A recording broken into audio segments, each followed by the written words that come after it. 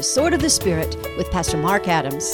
The devotional commentary for December 23rd is taken from Revelation 16, 5-7. Then I heard the angel saying, "You are just in these judgments, you who are and who were the Holy One, because you have so judged. For they have shed the blood of your saints and prophets, and you have given them blood to drink as they deserve."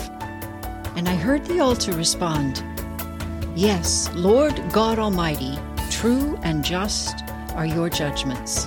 The title of today's message is, "You are just in these judgments." Now, here's Mark. Some see the concept of the wrath of God and his judgments as an unenlightened hindrance to the evolution of a kinder and gentler humanity. I suppose those who think that way should take up their case with God. I don't mean to be smug about the issue. I'm just making the same point that the angels and the martyrs make when they see the devastating judgments of God on the earth. They know the harshness of the judgments, and they know that there would be those who would question the justice of such severity.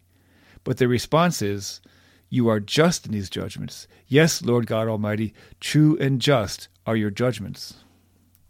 If God really is God, and this is actually the crux of the matter, then his judgments must be true, because in order to be God, he has to be all-knowing and completely just.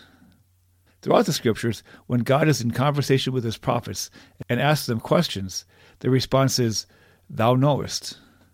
Western society doesn't seem to have the same attitude. We think that we know and our thinking is best, despite overwhelming scriptural and historical evidence to the contrary.